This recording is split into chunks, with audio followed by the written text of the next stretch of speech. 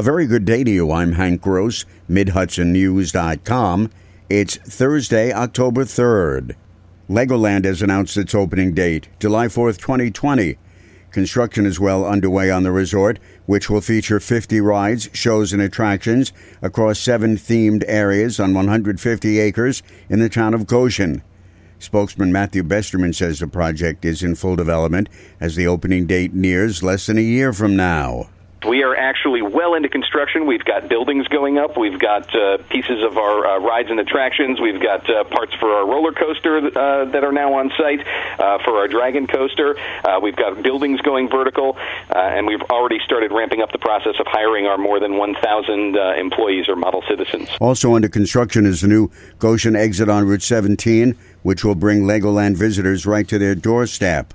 A Mount Kisco man's been arrested in connection with a hit-and-run accident in the town of Highlands that claimed the life of 62-year-old George Guy of Highland Falls.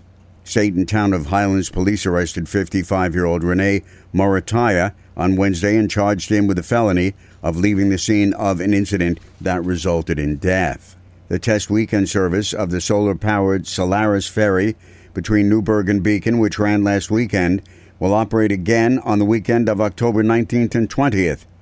Beacon Mayor Randy Casale is taking a wait-and-see attitude about the Hudson River crossing by the 28-person vessel. Casale is concerned since the Newburgh waterfront is developed with restaurants, while the Beacon waterfront is a public park.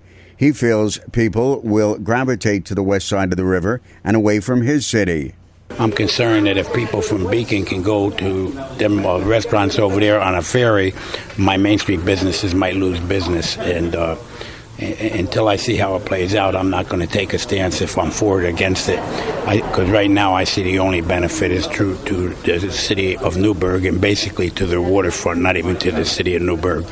Casale did say Beacon has shuttle bus service from its waterfront up to the Main Street Business District, with its antique shops, boutiques, and restaurants on Saturdays but not Sundays. Most of the work is complete to remove 5,000 cubic yards of soil contaminated with coal tar from a former manufactured gas plant on the Poughkeepsie City waterfront. Central Hudson Gas and Electric spokesman John Masergian says now work has begun to clean up contaminated silt under the walkway over the Hudson in the river.